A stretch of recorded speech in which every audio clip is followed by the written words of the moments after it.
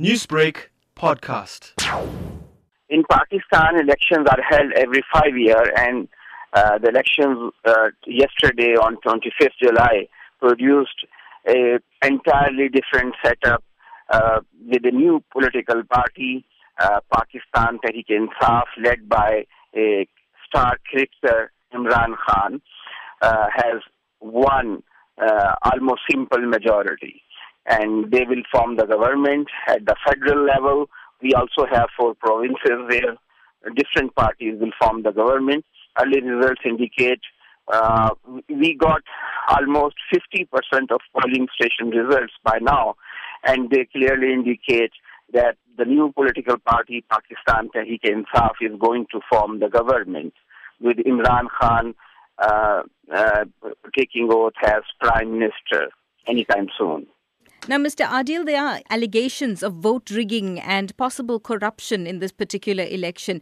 Will the results be challenged in court? It is quite routine in Pakistan that every time elections are held, those parties who lose elections raise such objections and allegations just to please their supporters. There is no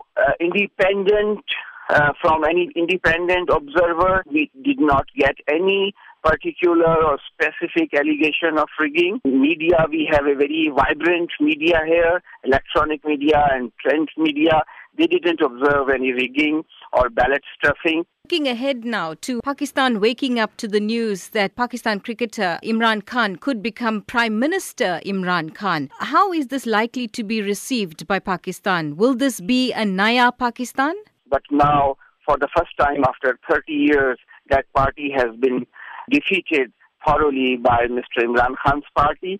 So there are high expectations of the people from Imran Khan that he will deliver goods, he will resolve some basic issues. In Pakistan, successive governments have invested very low in education and health and basic necessities and amenities